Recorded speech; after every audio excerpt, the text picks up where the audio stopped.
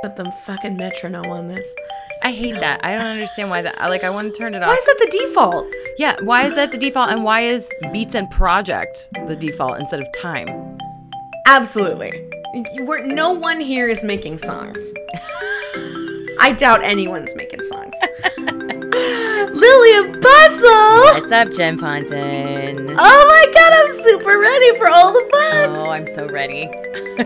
I'm braced. I stretched out. Yeah? You did some lunges? You did some vocal warm-ups? I did. You did some trills? Me, me, me, me, me, me. You did some sirens and made sure that all of your neighbors regretted moving in next to you. Q fuck you, fuck you, fuck you, fuck you, fuck you. Fuck. Absolutely. Oh.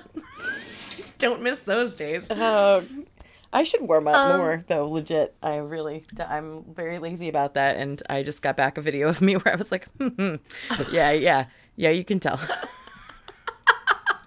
I thought there was a new critter behind you in the background, but really it's your wig. Oh. Yes, please meet my new platinum blonde cat.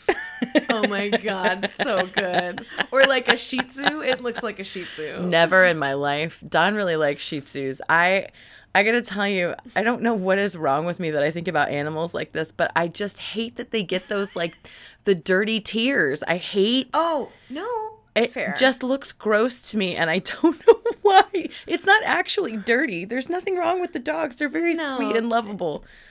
It's just like, why would God put all that hair right there? Right. What did you do wrong that God was like, you know what? Let me give you a bunch of matted material right next to your mucous membrane. Oh, I also don't ever want an animal that I might have to cut poop pebbles out of their, like, butt hair. Like, I cannot have a long-haired animal. I can't.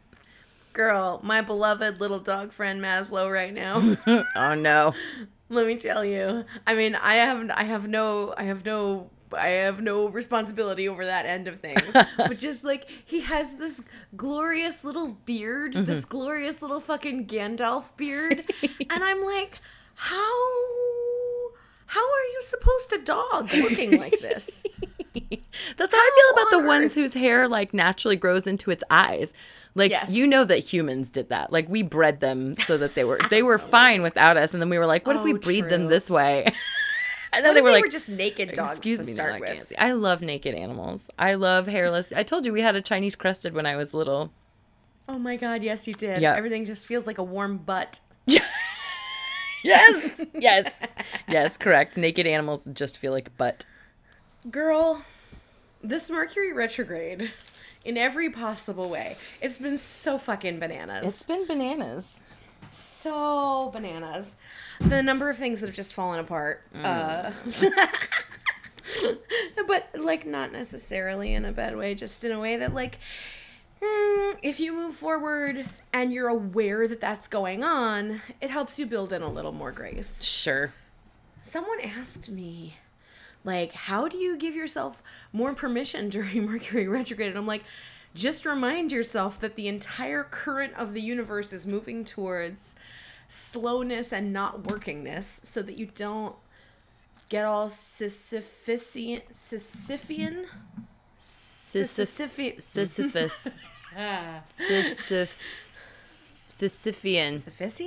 Sisyphean? We should definitely keep this part in.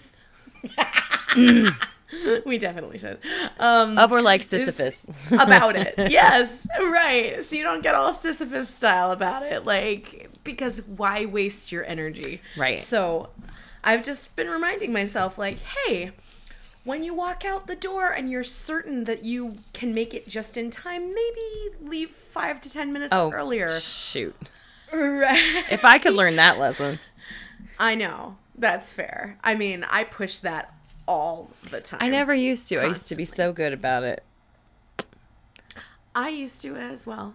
I used to. That's fine. It's fine. It's all good. Renewal. What did I wanna? So much. I am very, very excited about our brandy new podcast that is coming. Fuck buddies, we're gonna keep talking about it. Dreading the Boards. Follow it on the things. Follow it on the things. It's on Facebook and Instagram socially. I don't have to edit the name at all because we're not cursing in it, which is so easy. We're dreading the boards at gmail.com. And we are looking for stories. We're looking for stories and we're looking for people to interview because unlike this, it's just going to be a fairly short form half-hour style series that's exclusively about you. Or rather the guest for the day. Yes. So we're looking for like 2-minute long voice memo stories. If you have one and Or you would less. love If to you have contribute. something Yeah. that's just a Oh my setup and a God. punchline, by all means, like Hell yes. We love a little stick of gum. I mean, that's perfect. God. snackable. Or if you're like, I have endless stories and they're all so good and you've got to hear this crazy shit, we have a Google form. So reach out to us and say, I want to submit for an actual interview, and we'll check it out. And if it seems like a great fit, then we'll get you on the calendar and we'll have an episode just for you. Yay. Yay. Also looking for podcast crossovers. So if you've got a podcast and you want to talk about your podcast on it, and you want to talk to us about our podcast on your podcast, we're getting a little in the weeds. No, but like I think you're talking about like advertising swaps, right? Not like a very special episode of are we talking about like when Scooby-Doo hangs out with the Harlem Globetrotters? Is that what we're talking about? I mean, yeah, we are definitely talking about like a content key party, but also not no to the first one. Content key party. That's right. We're very groovy. Copyright, trademark, patent pending. Oh my word.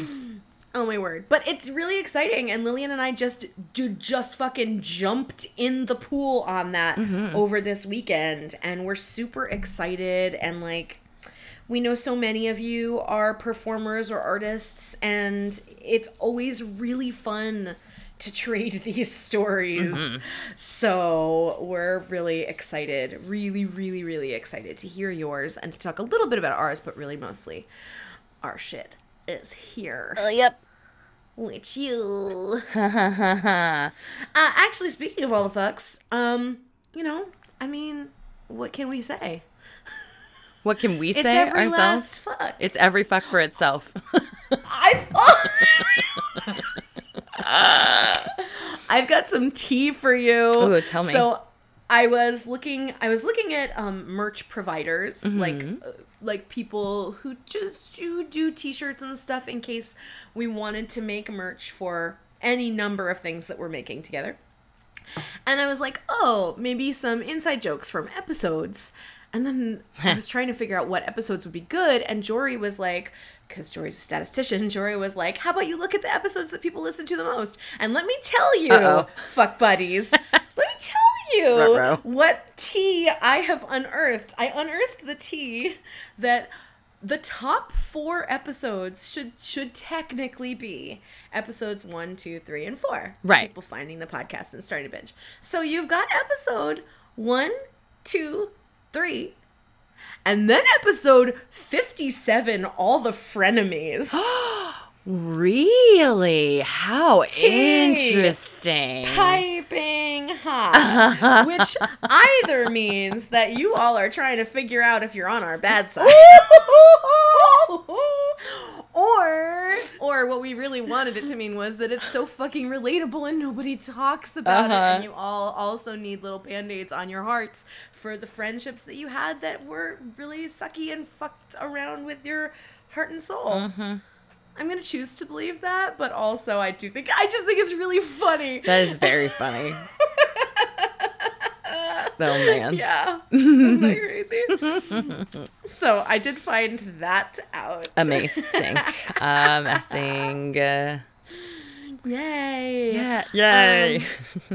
Yay. We haven't told you our stories in a while, so we're going to be doing a little bit of that today. But it's also still Halloween, so we're also going to read you some scary stories. And then you can also be, conversely mortified for us. So it's just this lovely little Hybrid.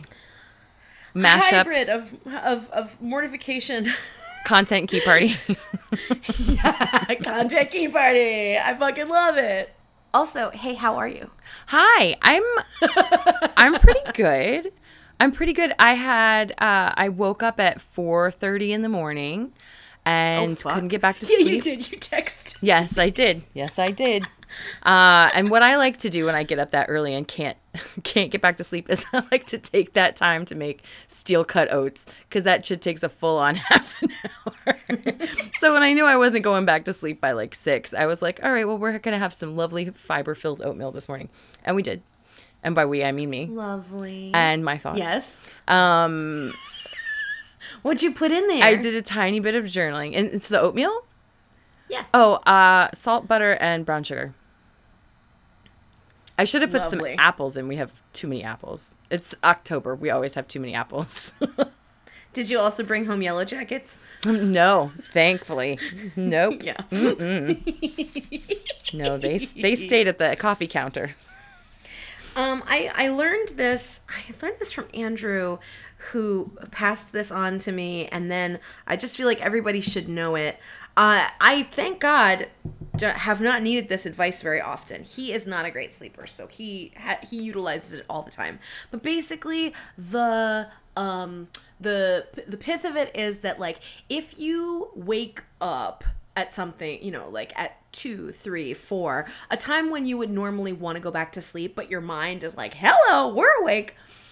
If you wake up, get up and do the thing. Yes. Yeah. Like, fully get up and start writing or cooking or something.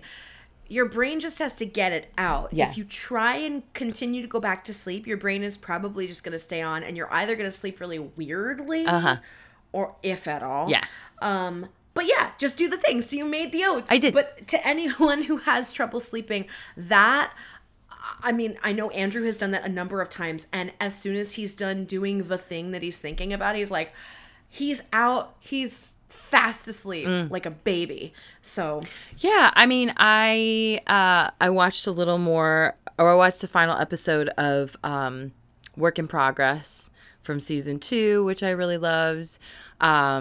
I ate my oatmeal. I wrote in my journal a little bit. And then when I went back to sleep at 8 o'clock in the morning, I had terrible anxiety dreams that were like, oh my God, the worst. I have recurring dreams where I'm like, usually on Sundays, by the way, Sundays into Mondays, where either I have to go back to college, or like I'm in college and I can't graduate at the time that everybody else is graduating because of a class that I forgot that I needed, which almost actually happened to me. But it's instead of a class that I'd never signed up for, which is what happened to me. It's a class that I had signed up for and then just forgot to go to. And it's usually a math class because I don't like math. And oh my God. So like, it's this whole guilt thing where like I've screwed up my graduation time. I've wasted some of my parents' money.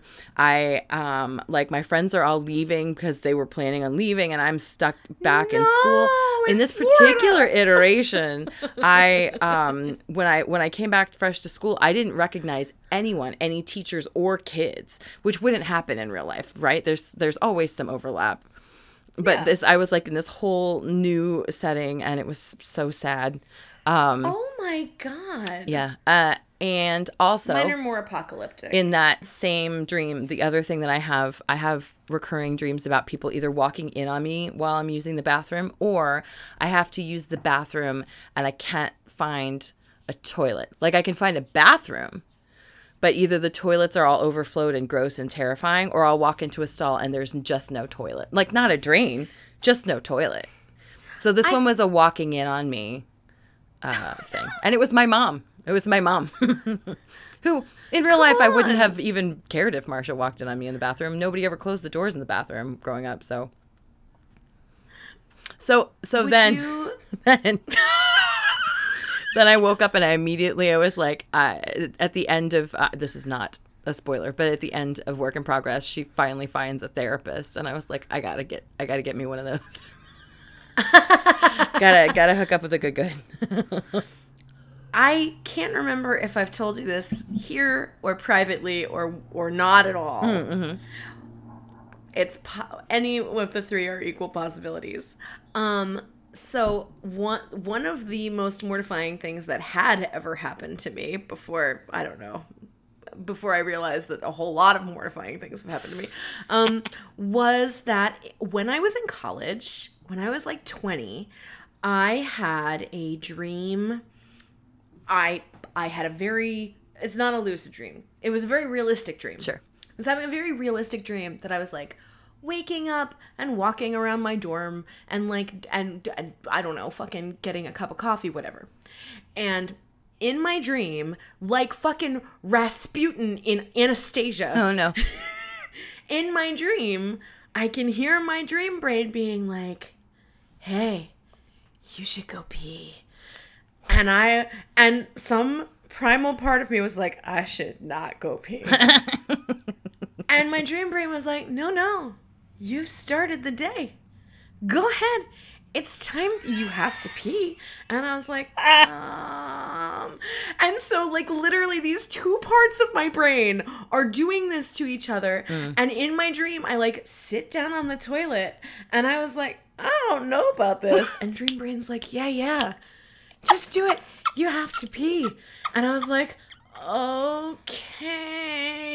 And so I put in the fucking hamster wheel Rube Goldberg mechanism that, I don't know, makes my body decide to urinate.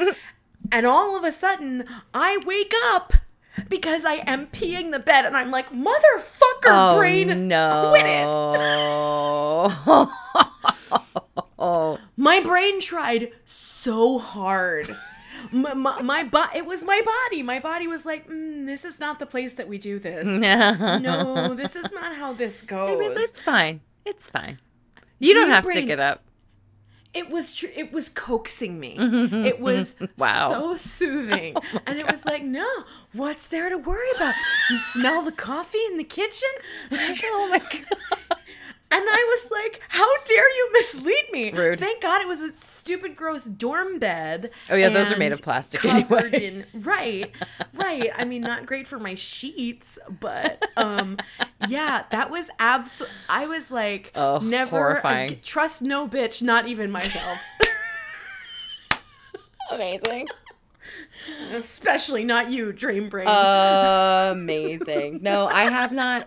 That I have not done, although there have been a number of times where I woke up and checked because I was so close to peeing in the dream.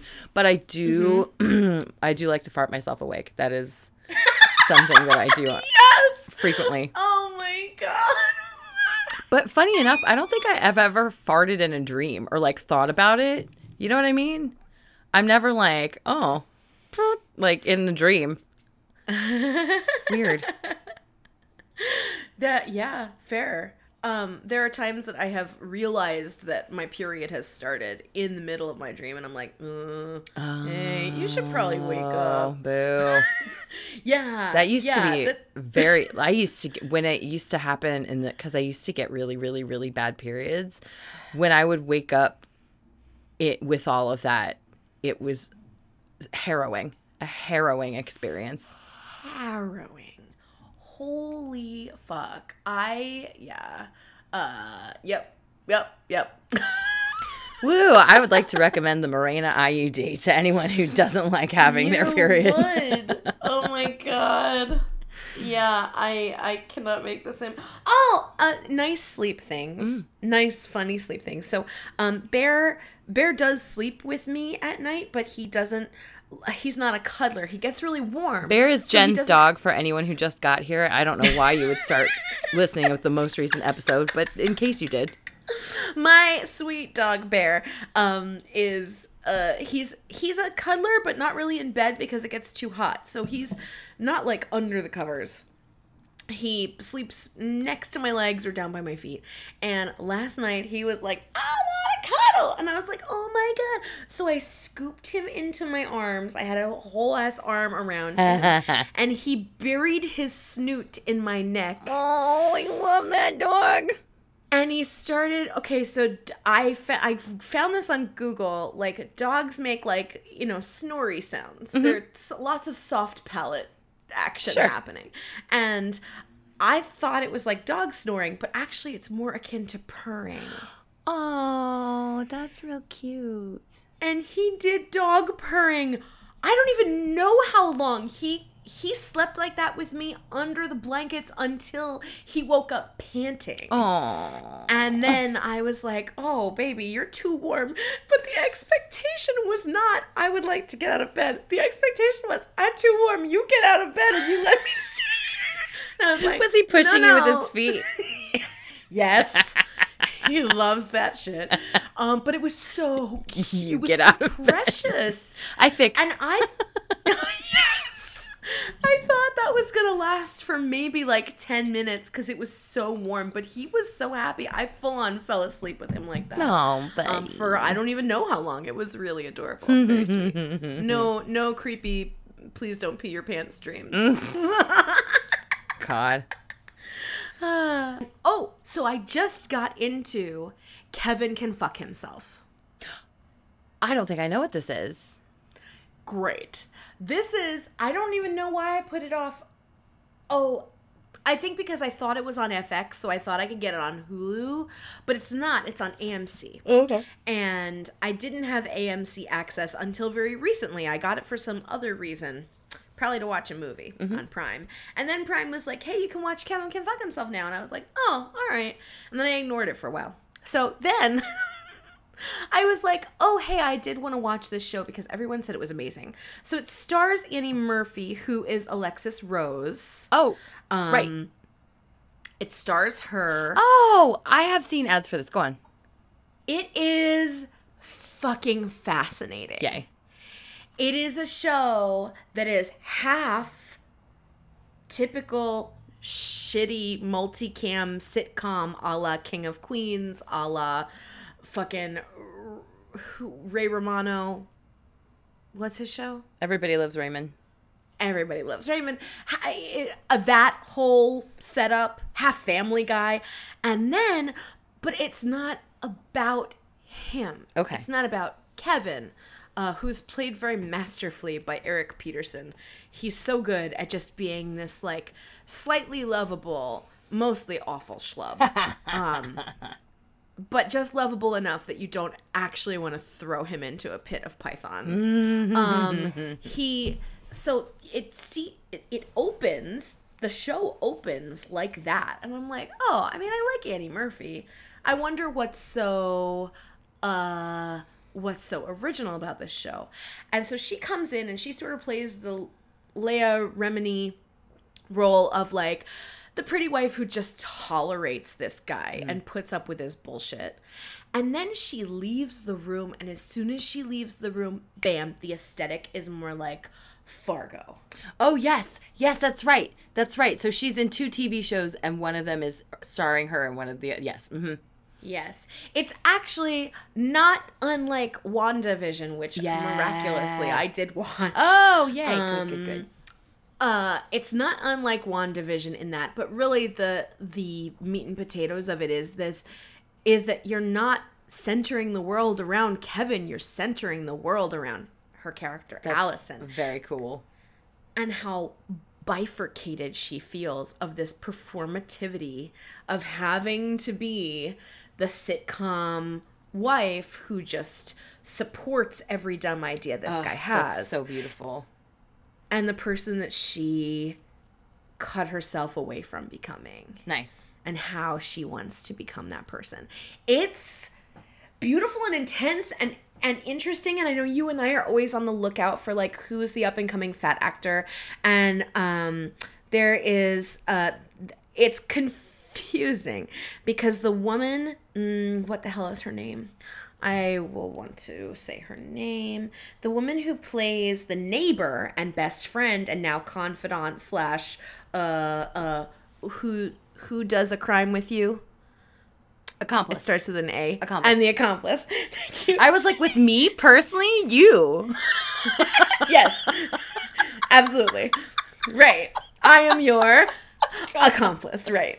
Cool. We're just going to give it all away now. Okay, so this woman's name is Mary Hollis Inboden. She's younger than me. Oh, she's got Andrew's birthday. She's younger than me. She's 35. And Mary Hollis Inboden is, she plays the neighbor best friend. But because the show is based in Boston, everybody's in a ton of layers, so you like can't tell if she's a fat actress. And I'm like getting excited for the fat character, but then I look at pictures of her and she's not, but she just has a round face. And she's got like chins. And I'm like, fuck, you're like a 10. But that's a Hollywood fat. Like, it is Hollywood. Like, fat, whether we like it or not, like. I know. I look She's back. very good. I do like her. I was trying to describe Circle of Friends to somebody the other day, and I was like, there's like definitely jokes about Minnie Driver being fat or feeling fat is probably more what it was. And when you look back on those pictures, it's like she just has a square jawline and big titties. Like there's nothing. She's just soft. She's just soft. That's it. That's all she's got going. So I watched the entire first season of Kevin Can Fuck Himself. Right. It's on AMC somehow, whether they have their own platform, but I subscribe to AMC through Amazon Prime. So we have some journal entries to hit you guys with today. Is it okay if I go first? Please do. So I found... I'm excited. Wait, do you want to scare them first, or you want to make them, Let's end on the spooky. Let's end on the spooky. Great. Okay, super. Yes, and I'm going to try... It's very hard for me to tell how long any of this is going to last from my journal stuff. Now, I have read from this journal before, so there might be a tiny bit of overlap, because I remember, I think, talking about a specific passage where the guy from Iolanthe was being super gross, but maybe I only read that to you. But regardless, this is piggybacking onto like the weird theatrical experiences, and there's more in here about another play that I was doing at the exact same time, and a guy who I had a crush on from that, who I completely don't even remember. But this is for anyone personally interested in my timeline. This is leading up. This is in the very months before I met Don, who is now my husband. Okay. Let's see. All right, so I plop right into talking about Iolanthe, and this is March of 2001, so it's also just before 9/11. Chuck, the musical director for Iolanthe, admitted to me that he feels somewhat like he's living and waiting for Guffman.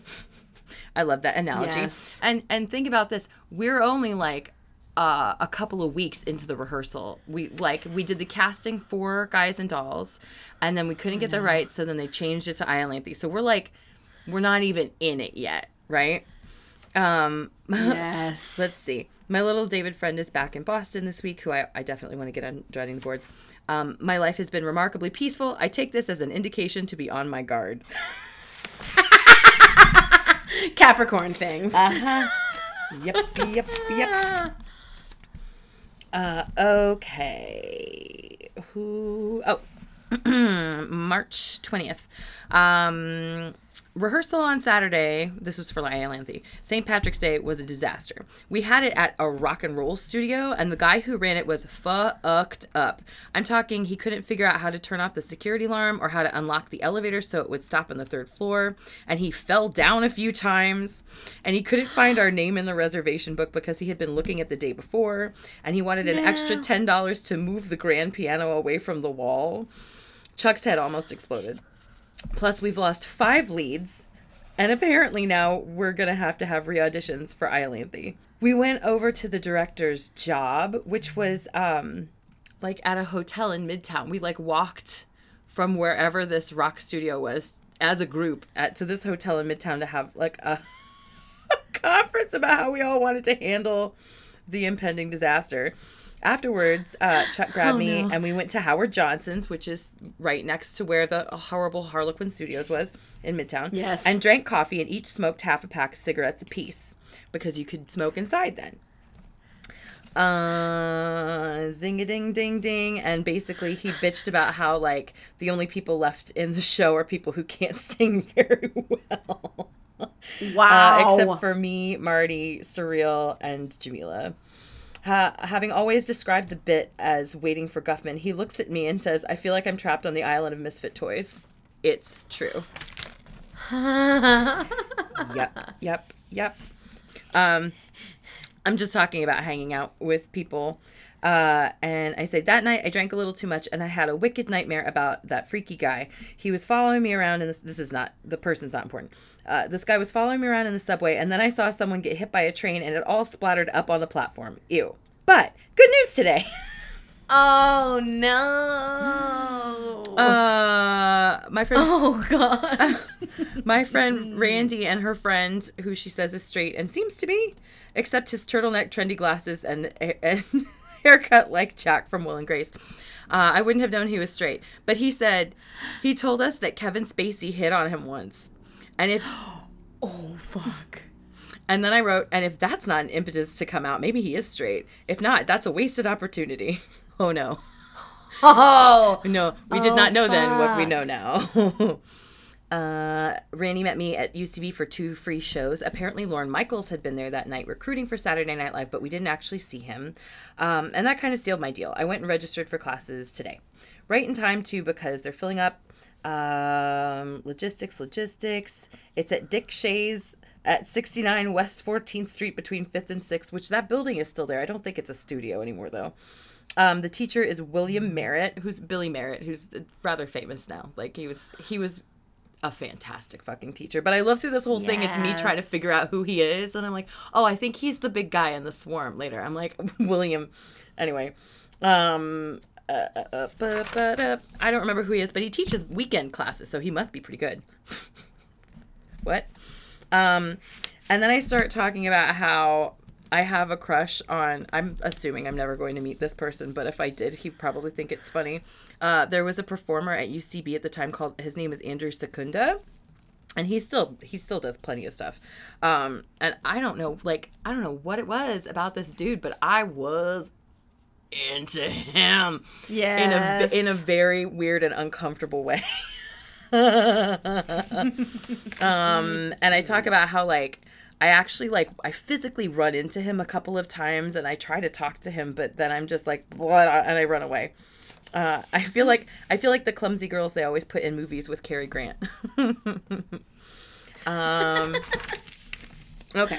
Amazing. I'm a little tipsy, so I fear this will be more of a drunken ramble. Yep, probably. I went to Hugo rehearsal. Hugo was the other show that I was doing while I was rehearsing for Iolanthe, which was the show that we wound up putting on, like, in a fluorescent lit classroom at NYU. Yes. God, that was your venue. Yeah. And the whole thing, like, it was NYU grads who were like, we're making use of our resources here at NYU. Cool. And by resources, I mean, we may as well have been in a courtyard. At least it would have been more comfortable. Oh, okay. So Randy and I, we're at UCB. We're watching the Swarm. One of the Swarm guys is our teacher, and his name is Bill something. I remembered part of his name that time. Randy and I had to sit on the radiator see anything all the way in the back by the bathroom. This is the building that then got condemned for anybody who knows UCB. But I could see well enough to know that Andrew's fly was halfway down through the whole show. Yes. Bless. Just staring at his dick. So then Randy and I leave to meet somebody at the Click Club. We take the F to the L, and I'm talking about how I don't understand my attraction to Andrew and how he's kind of goofy looking, but, like, there's something about it, and, like, I'm just talking about him the whole time. Then out of nowhere, this guy in a knit cap walks up behind Randy and looks confusedly past both of us, then turns around and walks the other way, and it was Andrew Secunda.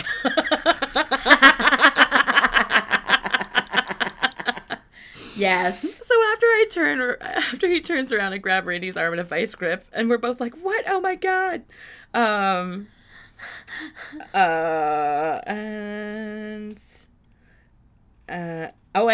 then so we lose sight of him, but then he gets off at the same stop that we got off to get to the Click Club. No. And then I'm like, this is the second time that I've run into him, and this is the day that I just signed up for classes. I can't believe it. This must be a good omen.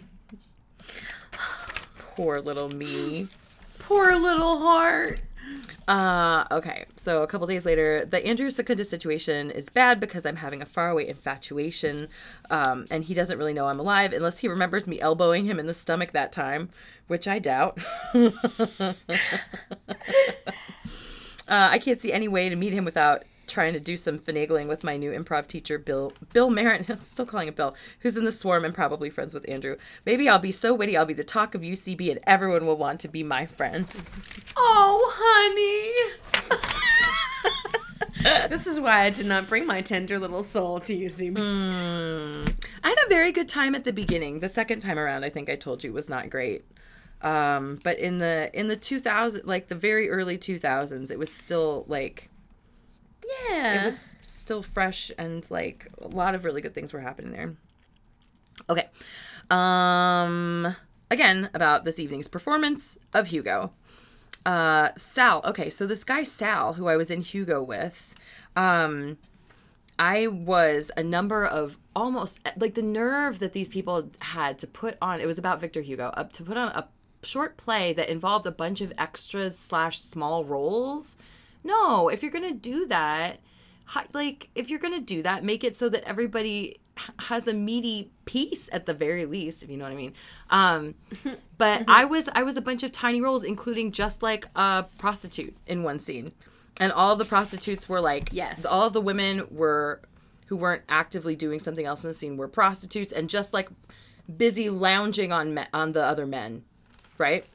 So that was how Sal and I got to be friends. So, in the prostitute scene tonight, I was super flirty with him and I bit him on the neck, and that surprised the heck out of him. That's how bored I was in that show. I thought it was funny. So after the show, I go upstairs and there's two girls standing by the bathroom, and the first one grabs me and says, "Oh my God, do you remember me?" And I swear to God, it's this girl that I met at my very first audition in New York City for Theater Works. Her name is Miriam. She worked at Uno. She tried to get me a job there. She is Sal's girlfriend. Cool. So as if that wasn't enough, and believe me, it was. The second girl had seen me in Counterfeit Straight, which was the play I did at WOW with my friend Randy. Oh, yeah. And is a friend of one of the girls who was in Randy's first show, Fried Chicken and Funeral Flowers. This city absolutely astounds me with its smallness. So no Sal for me. I don't need more guilt. Miriam's a very sweet girl. I'm sure they're great for each other. And then I just keep going back and forth about how he was so flirty with me. This guy. And I talk about like some girl who I'm actually very close friends. Some girl named Elna who I went to go see things. Like I hung out with this girl.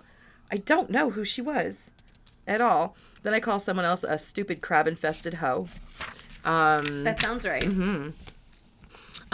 But that terrible play is how I met my friend Sean Bennett, who I've reconnected with. I've known him for years. He is a wonderful person. He has acting stories, I am sure. Yay. And I'm going to see him on Tuesday. So I'm talking about hanging out with Sean, and we're basically like going gay club hopping. And this I think I read you part of, but I want to read the whole story about the drug dealer at the gay club. Oh my God, what? Yes. So we went to Club XL, which is supposed to be the new Roxy. I say like I hang out at any of these clubs. Like you're Liza Minnelli. Jesus Christ. But Sean and his friends were down at the Coat Check, and they were doing, I think, a cheer from maybe But I'm a Cheerleader had just come out, something like that. And so we had all been very loud down at the Coat Check.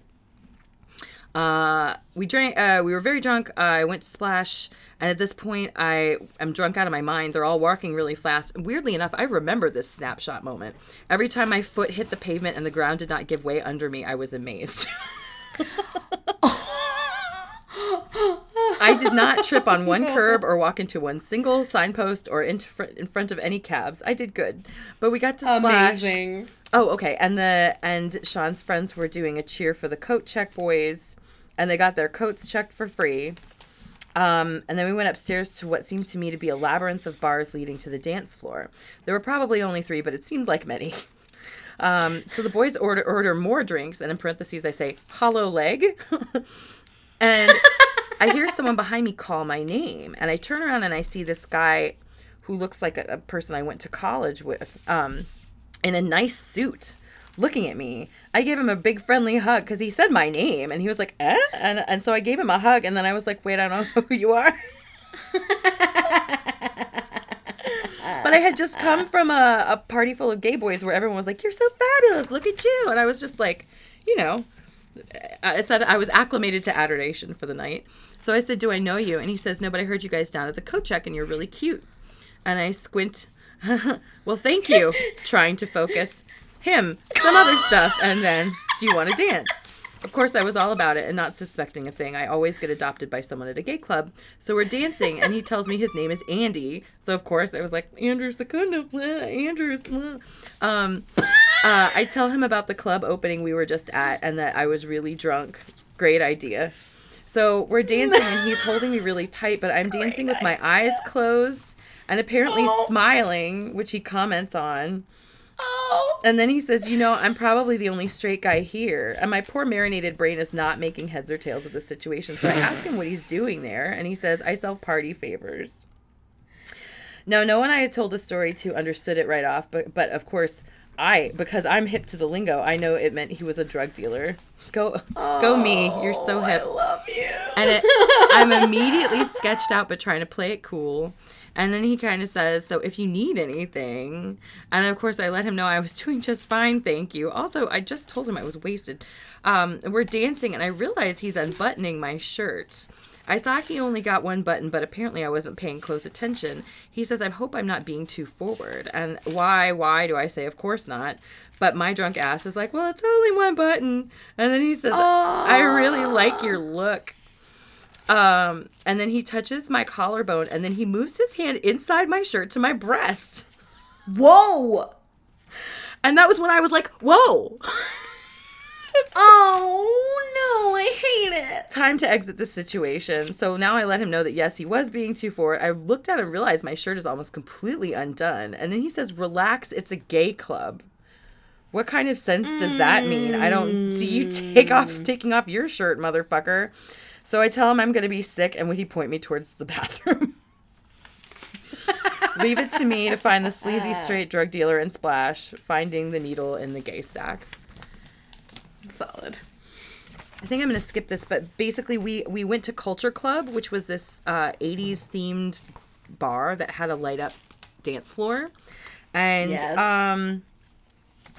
I budgeted $20 for the evening anyway. Remember when you could go out for $20? Oh my God. So the cover was $20, and I was like, that seems expensive. Everyone is in the corner listening to some music. Jamila asked how much longer this band would be playing, and the bouncer says 2 more songs and the DJ would take over. So we scope around and finally see, all of us are like, we don't like this music. We don't like this music. I hope it's not playing all night. And then Jamila goes, oh, tell me it's not. That looks like Tone Loc. And sure enough, we got in just in time to hear Wild Thing. Oh my God! Oh, the place was like, wow. There's a big Rubik's Cube spinning like a disco ball, a model of the DeLorean from Back to the Future, walls painted with Dayglow Keith Haring people, a Boy George impersonator dancing on a box, St. Elmo's Fire and Ferris Bueller's Day Off playing on monitors throughout the club. So we're grooving and we're laughing at all the other people who can't dance, which I haven't people watched in a long time. Or I haven't seen in a long time, having only been going to gay clubs.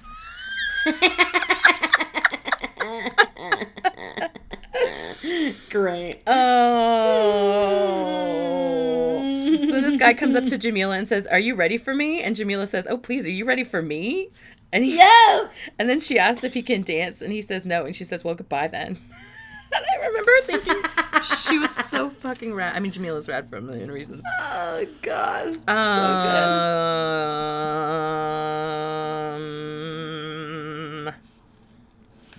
I have one more bit about Iolanthe. Sunday, April 29th. So this is like a month from the first time when we were like, maybe this isn't so great. So the show is a mess.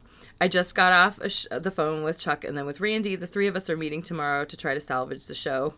Oh, Randy had sunk money into it. Right. Oh, no. Oh, that's unfortunate. Chuck didn't go to rehearsal on Saturday because he didn't know about it. People aren't coming to rehearsals or just not coming prepared. People don't know their music. We don't really understand the artistic direction. The music director's talking about walking out. The costume designer didn't show up to take measurements until after rehearsal. Oh, my God. I've had a crazy couple of days. I don't want to go to rehearsal at all today. I can't walk like a man. I was very in my head about that. And everyone is looking pretty ridiculous at this point. Let it die. No. Nate is flirting up a storm with me. Blah, blah, blah. Take me back to the club. Yeah, right? I definitely read you the things about Nate where he was like, when I was like, walking in groups makes me remember how short my legs are. And then he was like, that's funny. They're really long in all my dreams. Like, he was so specifically flirty with me and then did not want to make out with me. But that's fine because, as previously mentioned, fish and onions. I would really like to get to know Duncan. He's just precious. He was wearing an Animal Cracker shirt the other day, and it was great. Yes. It was great. I didn't even see it, and I know it in my heart. That's a good place to stop. And that was when I had and then I went to Duncan's birthday party and I met Don and then I married him. The end. That is the end, right? That's what we were supposed to be listening for. Yes. It's not super surprising that I didn't write more about the specifics of the drama with the show and more just about the specific people who were doing dumb shit. Yeah. I'm pouring through what I want to read you, and en route to getting to where I have to go, there's something from when I was 15 where I learn that someone that I have a crush on likes someone else. Ooh. And then none of my friends can hang out with me, and so I start listening to Boyz II Men so that I can cry. Yes. The perfect cry music. Oh my God, perfect cry music. Okay. So crazy. Where is it? Here. Nope. Boyz No. II Men, ABC, BBD. BBD. The East Coast Okay. So this is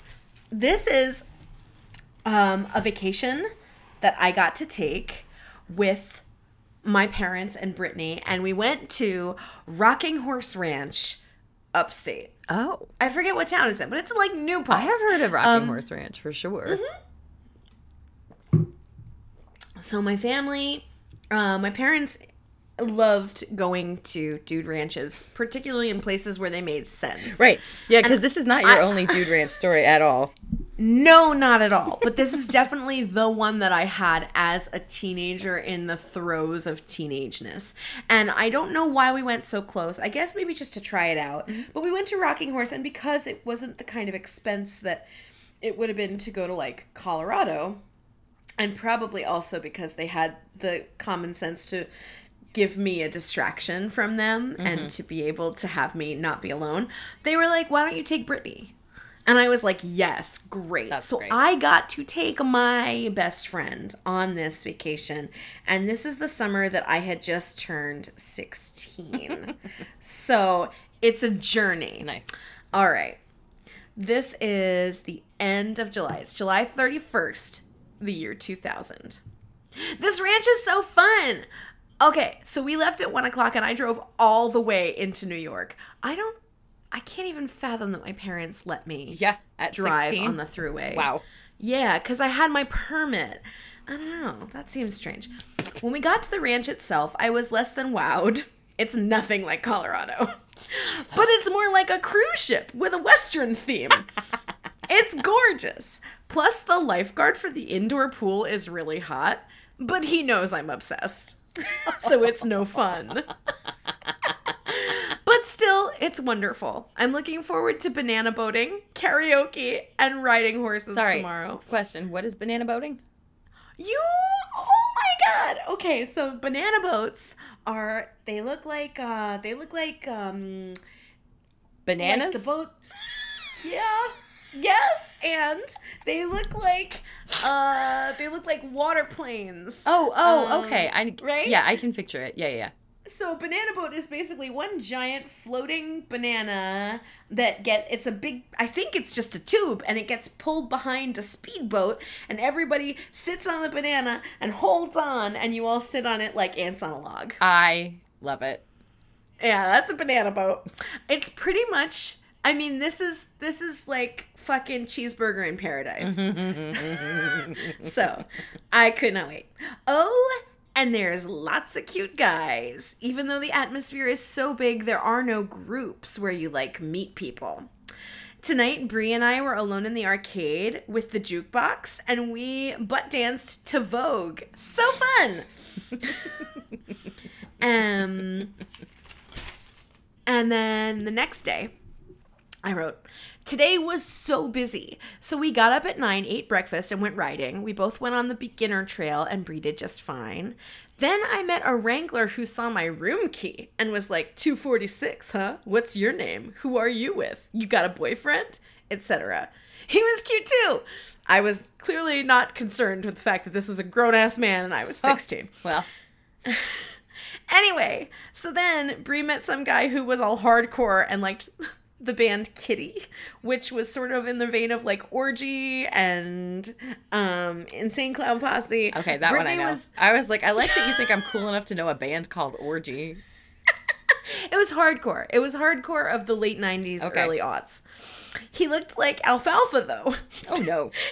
His name was Ken. Then tonight, we finally met what we called the M&Ms, two blonde guys who've been following us around forever. One is really cute, so I don't care. The other one is Eric. Wait, the cute one is Eric. The okay one is Brian. Aw. Brie and I also mini-golfed and played tennis today. We had lots of fun. I think that's the first time in a while that I've willingly played a sport. Well, it's been a long night of karaoke, too. I sang really well, and all these people were talking about me. Oh, and before karaoke, they had a square dance, and my mom was jazzercising. Oh, my God! Barbara. Calm down, Barbara. August 2nd, 2000. Wow. Well, this morning when we went riding, I decided to go to the expert group. I had a feeling that something bad would happen, but unfortunately I ignored it and I just kept going. No. Dad had told me to be careful. You forget a lot of the physical aspects of riding when you've taken a long break from it. So I rode a bit with this super hot wrangler named Rich, but I was having lots of trouble keeping in the saddle, so I was pulled into intermediate with my 246 Wrangler Ken. There are a lot of Kens who kept teasing me and flirting with me until he basically asked me how old I was. And when I told him he was 16, he seemed pretty set back. Oh, my. He's 21, so needless to say, I was a tad bit upset. Whops. Then our friend Ken, the Alfalfa Ken, kept bothering us, and we weren't very happy, so we pretended that we weren't in our room and then dashed off to the playground when he was gone. There we met two cuties who were 18, but massively into drugs and shit, and I didn't like that, so it was a pleasure talking to them, but no thanks. Then, okay, I'm going to preface this by saying, this was a span of time where Gabby and our friend Kelly and I, it was like a joke that everyone was hot Mike. We knew a ton of Mikes, and we all had respective crushes on Mikes, and they were all adorable. So whenever we met a Mike that we then had a crush on, he was hot Mike number whatever. I love it. So at dinner, we had a new waiter whose name was Mike. And he was really hot and had a Greg smile, which Greg is the one my first like obsession for when I was 13. He had a Greg smile. I acted like such a tool in front of him. Ugh. After dinner, our table mates left us, and we found them chatting up no other than Lifeguard Man. Bah! And he still thinks I'm stalking him. I haven't even looked at him in 2 days. Oh well. Good night. Then, oh God, August 3rd, what must it be like to work at a place like that?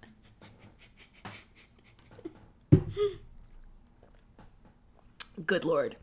August 3rd, 2000. Gah! I woke up this morning with the worst aches and pains I could have ever imagined. My muscles are so sore.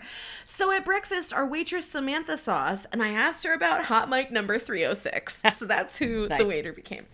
Well, get this. He's a senior. Yay. I thought he was like 23. So I was mucho psyched. Then I went intermediate riding, but trotting was too hard on my boobs. So I got in beginner on by request. Stalker Ken left today, but he faked us out of it like 5 times. He kept coming back like Madonna. Then at dinner, our table mate filled me in on the lifeguard. 1, he was never laughing at me. 2, he's 16. Yay! Woohoo! And also, Samantha had said that she'd put a good word in for me with Hot Mic 206 at dinner. 306 at dinner. He was staring at me and smiling. Ooh, he gave me shivers like Greg used to. Now, here's the best part. I entered in the talent show to sing Anything Goes against a bunch of cute kids, and I won a free 3-day, 2-night stay here at the ranch. What? Cool, right? Oh my God. Suck it, kids. Oh, fuck it. August 4th, 2000. Oh my God, so much happened today. First of all, at the stables, Bree's horse shoved its massive head into the trough and splashed around, which was thoroughly amusing. Then Hot Wrangler Rich wasn't mean. He gave me a double take and then politely escorted me out of the arena when I was done. I was so surprised. Later, we went to the dining hall, to the vagina. Later, we went to the dining hall, and all these people found me and congratulated me on last night's victory. Oh, no, I'm not reading that. No. This afternoon, we went down to the grill to see Jeff, who kept giving us free food, so sweet, and talked with us for an hour or 2. We found out, 1, he has a girlfriend. 2, he's going to be in college in January, so he's not nearly as old as I thought he was. And Lindsay and her family left, so at dinner, we had a whole new family at our table. However, Hot Mic 306 did not wait on us, so I was a tad bit upset. There was a big lightning storm, and a bolt took out a tree and a teepee in the playground. Whoops. Wow. Whoa. Whoops. August 5th, 2000. Wow. This morning, Ken was on our trail ride, and my horse was sassing his. I pulled the reins and said, "Don't sass," and my horse behaved. And Cowboy Ken was like, "Wow, you're going to make a great wife someday." And we got a pic of him holding our room key. Jennifer! Jesus Christ! My God, you were on a rampage. Oh, I can't even. Then we followed Dustin, who, if I recall correctly, was he was housekeeping. We followed Dustin down to the grill to see Jeff, and we got a pic of him too. Where are these pictures? I went on the banana boat with Mom at 2:30, which was lots of fun. Later before dinner, I saw the hot lifeguard, Mike, also Mike, alone in the pool. I asked Bree if I should go talk to him, and she's like, "Don't be a wuss." So I went in, and we talked for like 20 minutes about school and stuff, and he's really down to earth and sweet. Then at dinner, Hot Mic 306, lifeguard being 307. Wasn't our waiter. However, he was waiting on the table next to us, and my parents conveniently decided to embarrass me by singing some song super loud. And oh my God, I was like, crap. Then I went out of the dining hall, and I wanted to talk to Pool Mike, so Bree went to the room. I feel so bad. Well, I talked to him for like 2 hours. about him being popular and how he hates how all these people are fake and etc. He's a football player, 16, a junior, and he hates being popular. He said how God. Oh. Sorry, sisters. He said how only sluts and whores hit on him and how he hasn't any nice girls in his school and he can't talk to them like he can talk to me. I'm a cool girl. Ew. Oh my God. Red It's literally flags. the plot of a movie. Yes. Red flags everywhere. Red So we flag talked nation. forever. And you can so bet I'm getting his AIM name. We both had a really nice convo, I think. And when he had to close up, I dashed to our room and hugged Brie, yelling, I'm sorry, I'm sorry, I'm sorry. Then we went down to karaoke, and my voice is so shot, so I sang like a sea lion. Oh, well. I love my halls. Saturday, August 5th, 2000. Okay, I was so sick today we didn't even go riding. We just slept till my throat could swallow. Lifeguard Mike was not here today, and I was super upset. Well, until about 15 minutes ago, anyway. So today was Waiter Mike Day. Wow. Now, he didn't wait on us, but after dinner, I went to go talk to Samantha and Amanda, the other waitresses, about him, and Samantha gave me her email ID. Mike was staring at me the whole time. Then when the kitchen staff was cleaning up, I kept missing Mike and being very sad. But then I sat down with Bree in the hunt room and he walked in and she shouted out, Mike, can I take a picture of you? And he was like, okay. So she took a picture with my camera and he started talking to me like, so you were talking to Samantha and Amanda, huh? And I got kind of nervous because I thought he knew I was talking to them about him. But I was like, yeah, they're really nice. Then he said he was going to give me his email address, and I went into the kitchen. Just as he did, Samantha came out with her friend and was all excited. Her friend goes, are you the one that likes Michael? And Sam was like, oh, God. He came up to me after we talked and would not leave me alone. He was like, what did she say? What did she say? I finally told him, I gave you my email, and he was like, oh, you should give her mine too. So then he came out and gave me a slip of paper with his email on it, and he was like, I'll talk to you later, and left. Oh my God, I am so happy. Woo-woo. All of my dreams are coming true. Wonderful. Which, I gotta tell you, this was the most perfectly anything like this had gone thus far. Yeah, this is I'm in awe. I never had a streak like this. This is fucking amazing. Yeah, it's kind of astounding. Then the next day, we left. And when I got home, I emailed him. And what I said the gist was basically, hi, Mike, this is Jen. You gave me your email last night. You're really sweet and outgoing. Write me back. So I bet I'll get something by the 18th when I get home from camp. And then I go to camp, and this is the camp that I told you about, the co-ed situation, which was also just Oh my God. So okay, so Bananarama. you're home from Rocking Horse Ranch, and then you're back off again to another Immediately. camp. Okay. The next day, I think. Yeah, I think we got there and then immediately had to go in. Dang. So I could not find where I would have written this. I was having trouble seeing it. Because at some point I do write about it. I know I did. He was really sweet. I wish I could find this. He was really, really sweet. And he continued to tell me about himself. And basically, as he did, what became clear was he was a juggalo. Oh my God. Oh my good Lord. I know. No. So ridiculous. So ridiculous. Oh my God. Yep. Oh, yep. fuck. Yeah. Because, we were like, oh, what movies do you like? Oh, what shows do you like? Oh, what bands do you like? Oh, here we go. Wait. Nope. Not yet. I don't know when I got this email. I have to try and find it because I know I wrote about it because I was very, very disappointed. Oh my God. I was like, no, everything else was perfect.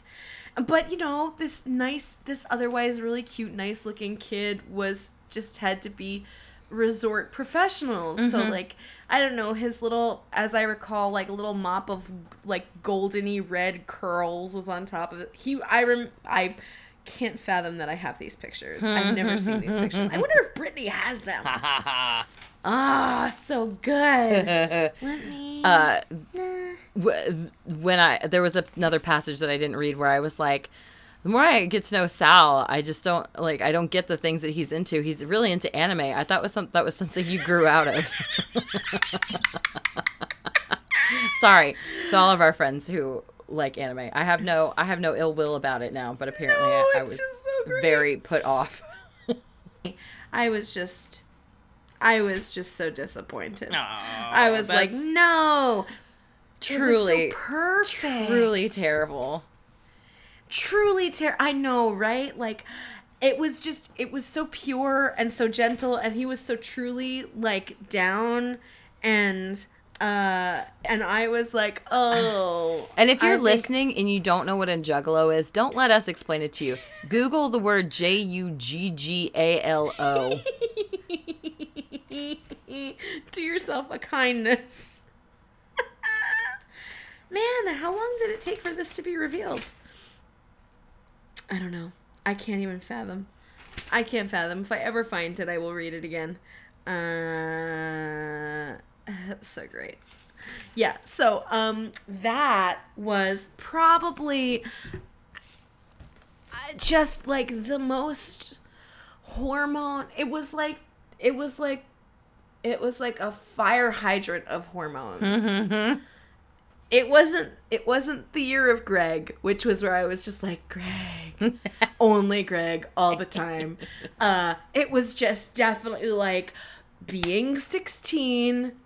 My body was becoming the body that it would basically be now. I like that you just looked around. Wherever this came from. The expanse of this situation. And like a whole bunch of young men who were almost certainly looking to like hook up with guests and blah, blah, blah, but being 16. And the fact that I had to get really excited when someone was under 18. Yeah. Oh, finally, someone age appropriate. Ah, God. So good. So good. Amazing. Summertime and the living is easy. Would you like to hear? Oh, we were all such creeps. Oh my God. Such creeps. Epic. When I look back, like and again, like the people who you don't even remember. Now that I'm thinking about, like, I think I can put a face on Sal, but I definitely can't put a face on that Miriam Uno's girl. I then go on to talk about like people in my UCB class who I might hook up with. And like that definitely did not happen. Look at you just making all these unilateral plans. Listen, I was very open-minded. You were.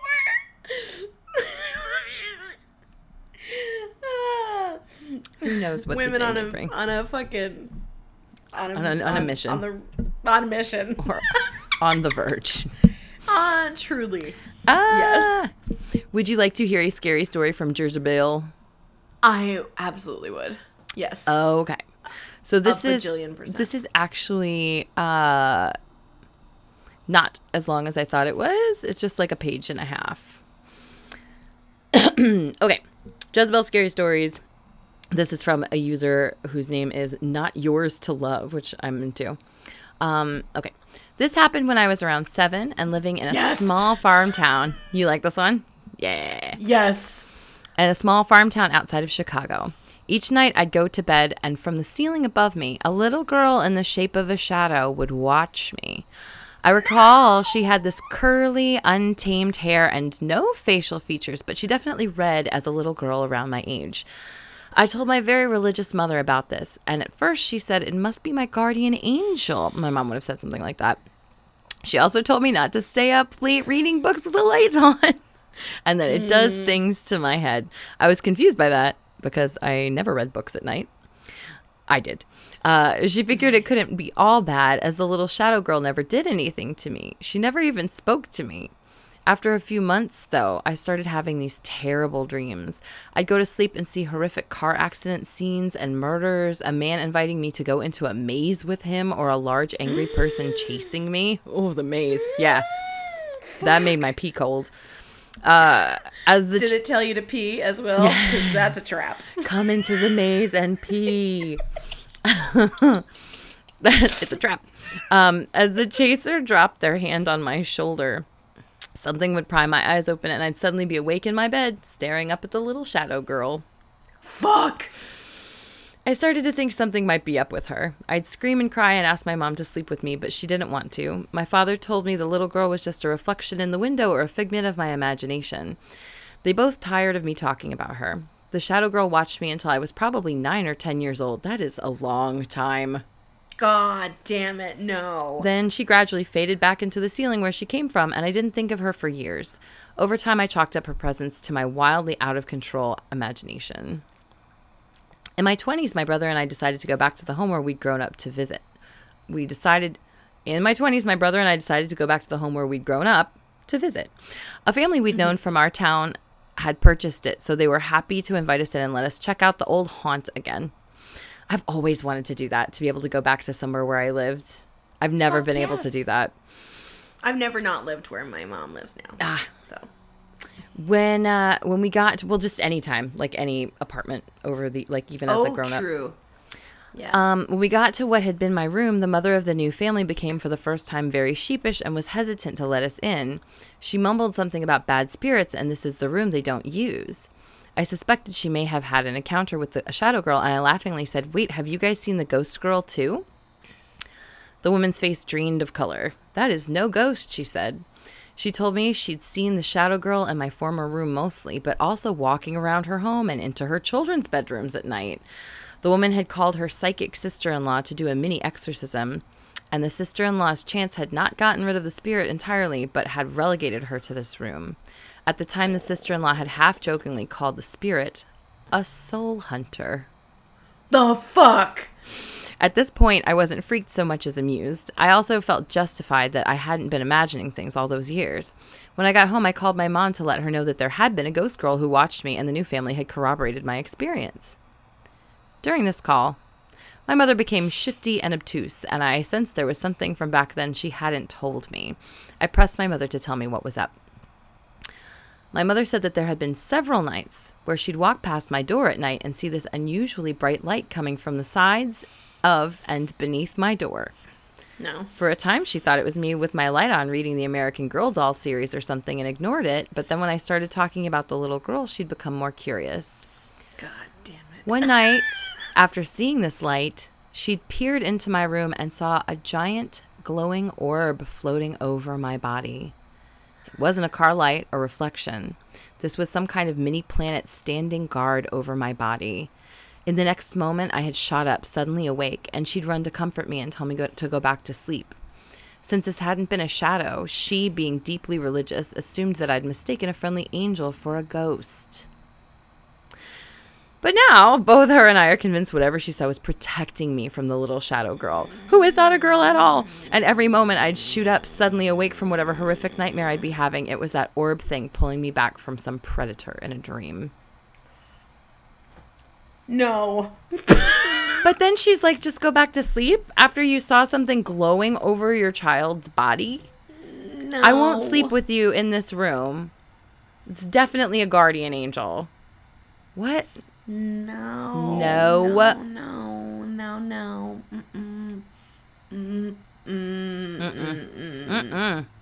Absolutely not. Absolutely not. Okay. All right. This All right.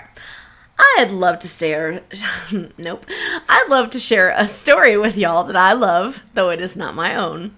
It was told to me by my very sweet, very Irish mother-in-law, who, after telling me soups casually, her grandmother survived the Boston Strangler by beating the shit out of him with her cane over dinner. Oh my God. I've learned to shut up and listen when she decides it's scary story time. Buckle up, because it's one of those that'll stick with you, reminding you that the world is fucked up and creepy, or so we hope, with this crowd. So back in the early 60s, when the world was pretend safe and kids could ride bikes after dark, ooh, I got going. Only getting abducted 10% of the time, my mother-in-law was a kiddo, and her family moved into a military base after her father was restationed.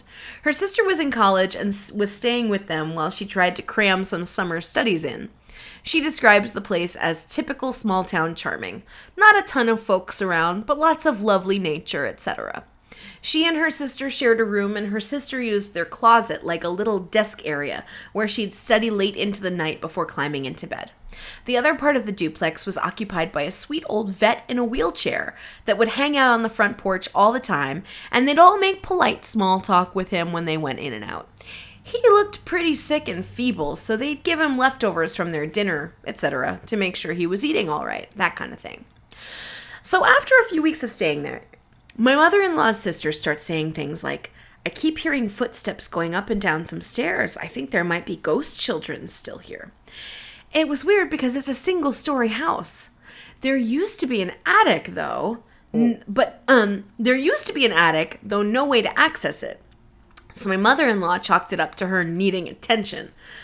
A week later, she'd say things like, you guys, I'm hearing scratches behind my walls. Do you hear that? Do you not hear that? I'm pretty sure it's these ghost children.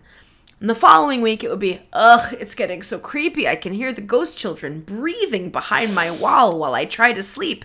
And I keep smelling smoke. Do you think they died in a fire? All that good stuff that you hear in these kinds of vintage spooky stories. She was clearly tuned into something in the house that nobody else was experiencing. And being a practical lot, nobody was really keen to investigate. Months pass, nothing came of it. The summer ended, life went back to normal. The sweet old vet that used to live in the duplex next to them passed away, and they were offered the opportunity to expand their little living space across the rest of the property, which they hopped on pretty quickly.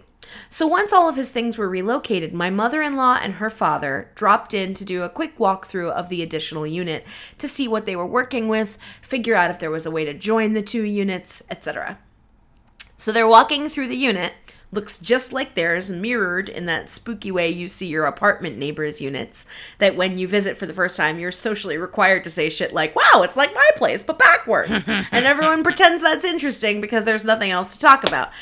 But there's this door they find in the kitchen that they definitely don't have in theirs. Ooh. So they open it.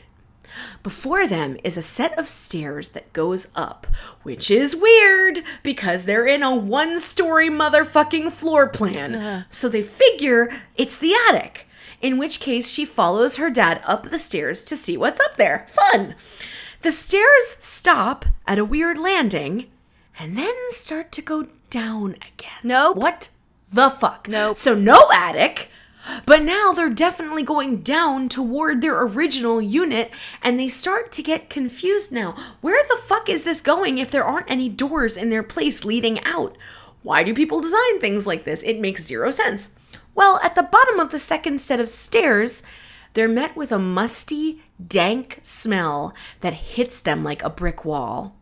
They find a light switch that illuminates a room no larger than a typical half bath. And it's absolutely disgusting. There are liquor bottles everywhere. Dirty magazines are stacked up like a lazily made side table next to this broken lawn chair with an overflowing ashtray of snubbed cigarettes teetering on top. Oh, God.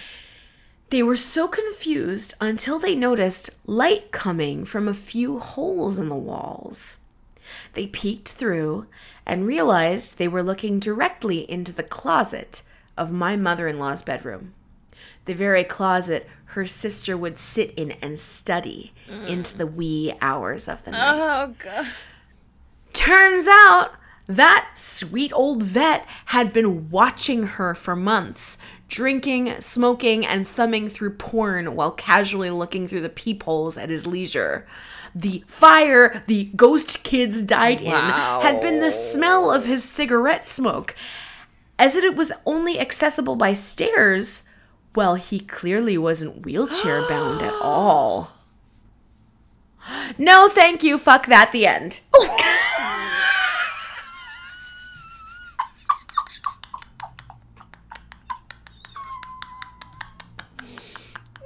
you fucked up the end. Oh my god. Yes. No. Oh god. Yes. The fucking people living behind the walls stuff, that torments me. I started a terrible movie that stars Gary Busey called Hider in the House. Oh no. It's awful. You're far better spending your Gary Busey shekels on Silver Bullet, in which he's bananas. He's so great.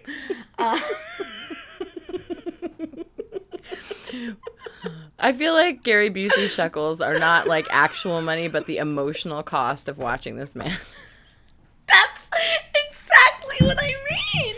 Your Busey spoons.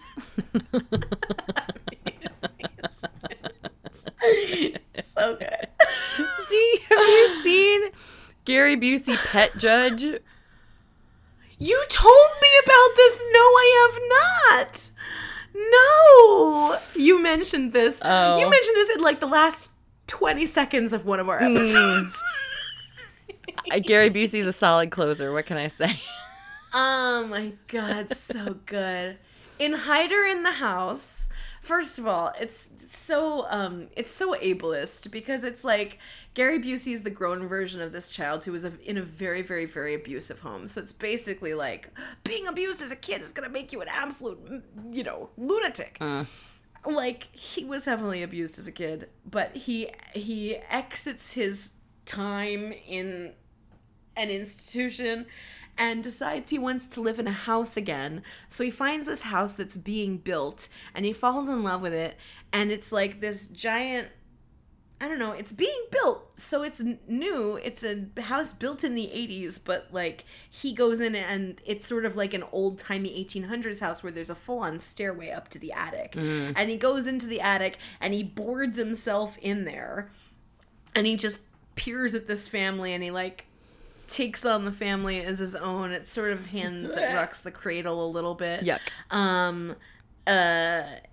It's unsettling and it's also not great. Oh, and Michael McKean plays the husband. Okay. Who actually lives in the house and he's supposed to be a dick and he's really bad at it because he's Michael McKean. Who the fuck cast it that way? That's ridiculous. It's ridiculous. But, the real meat and potatoes is Gary Busey lives in your attic and just nobody knows. Yeah, I would rather have potatoes, please. Sweet dreams, don't pee in your sleep.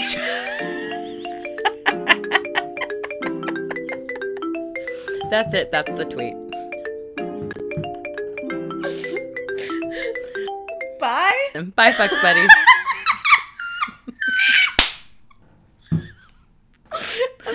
That was amazing. Bye.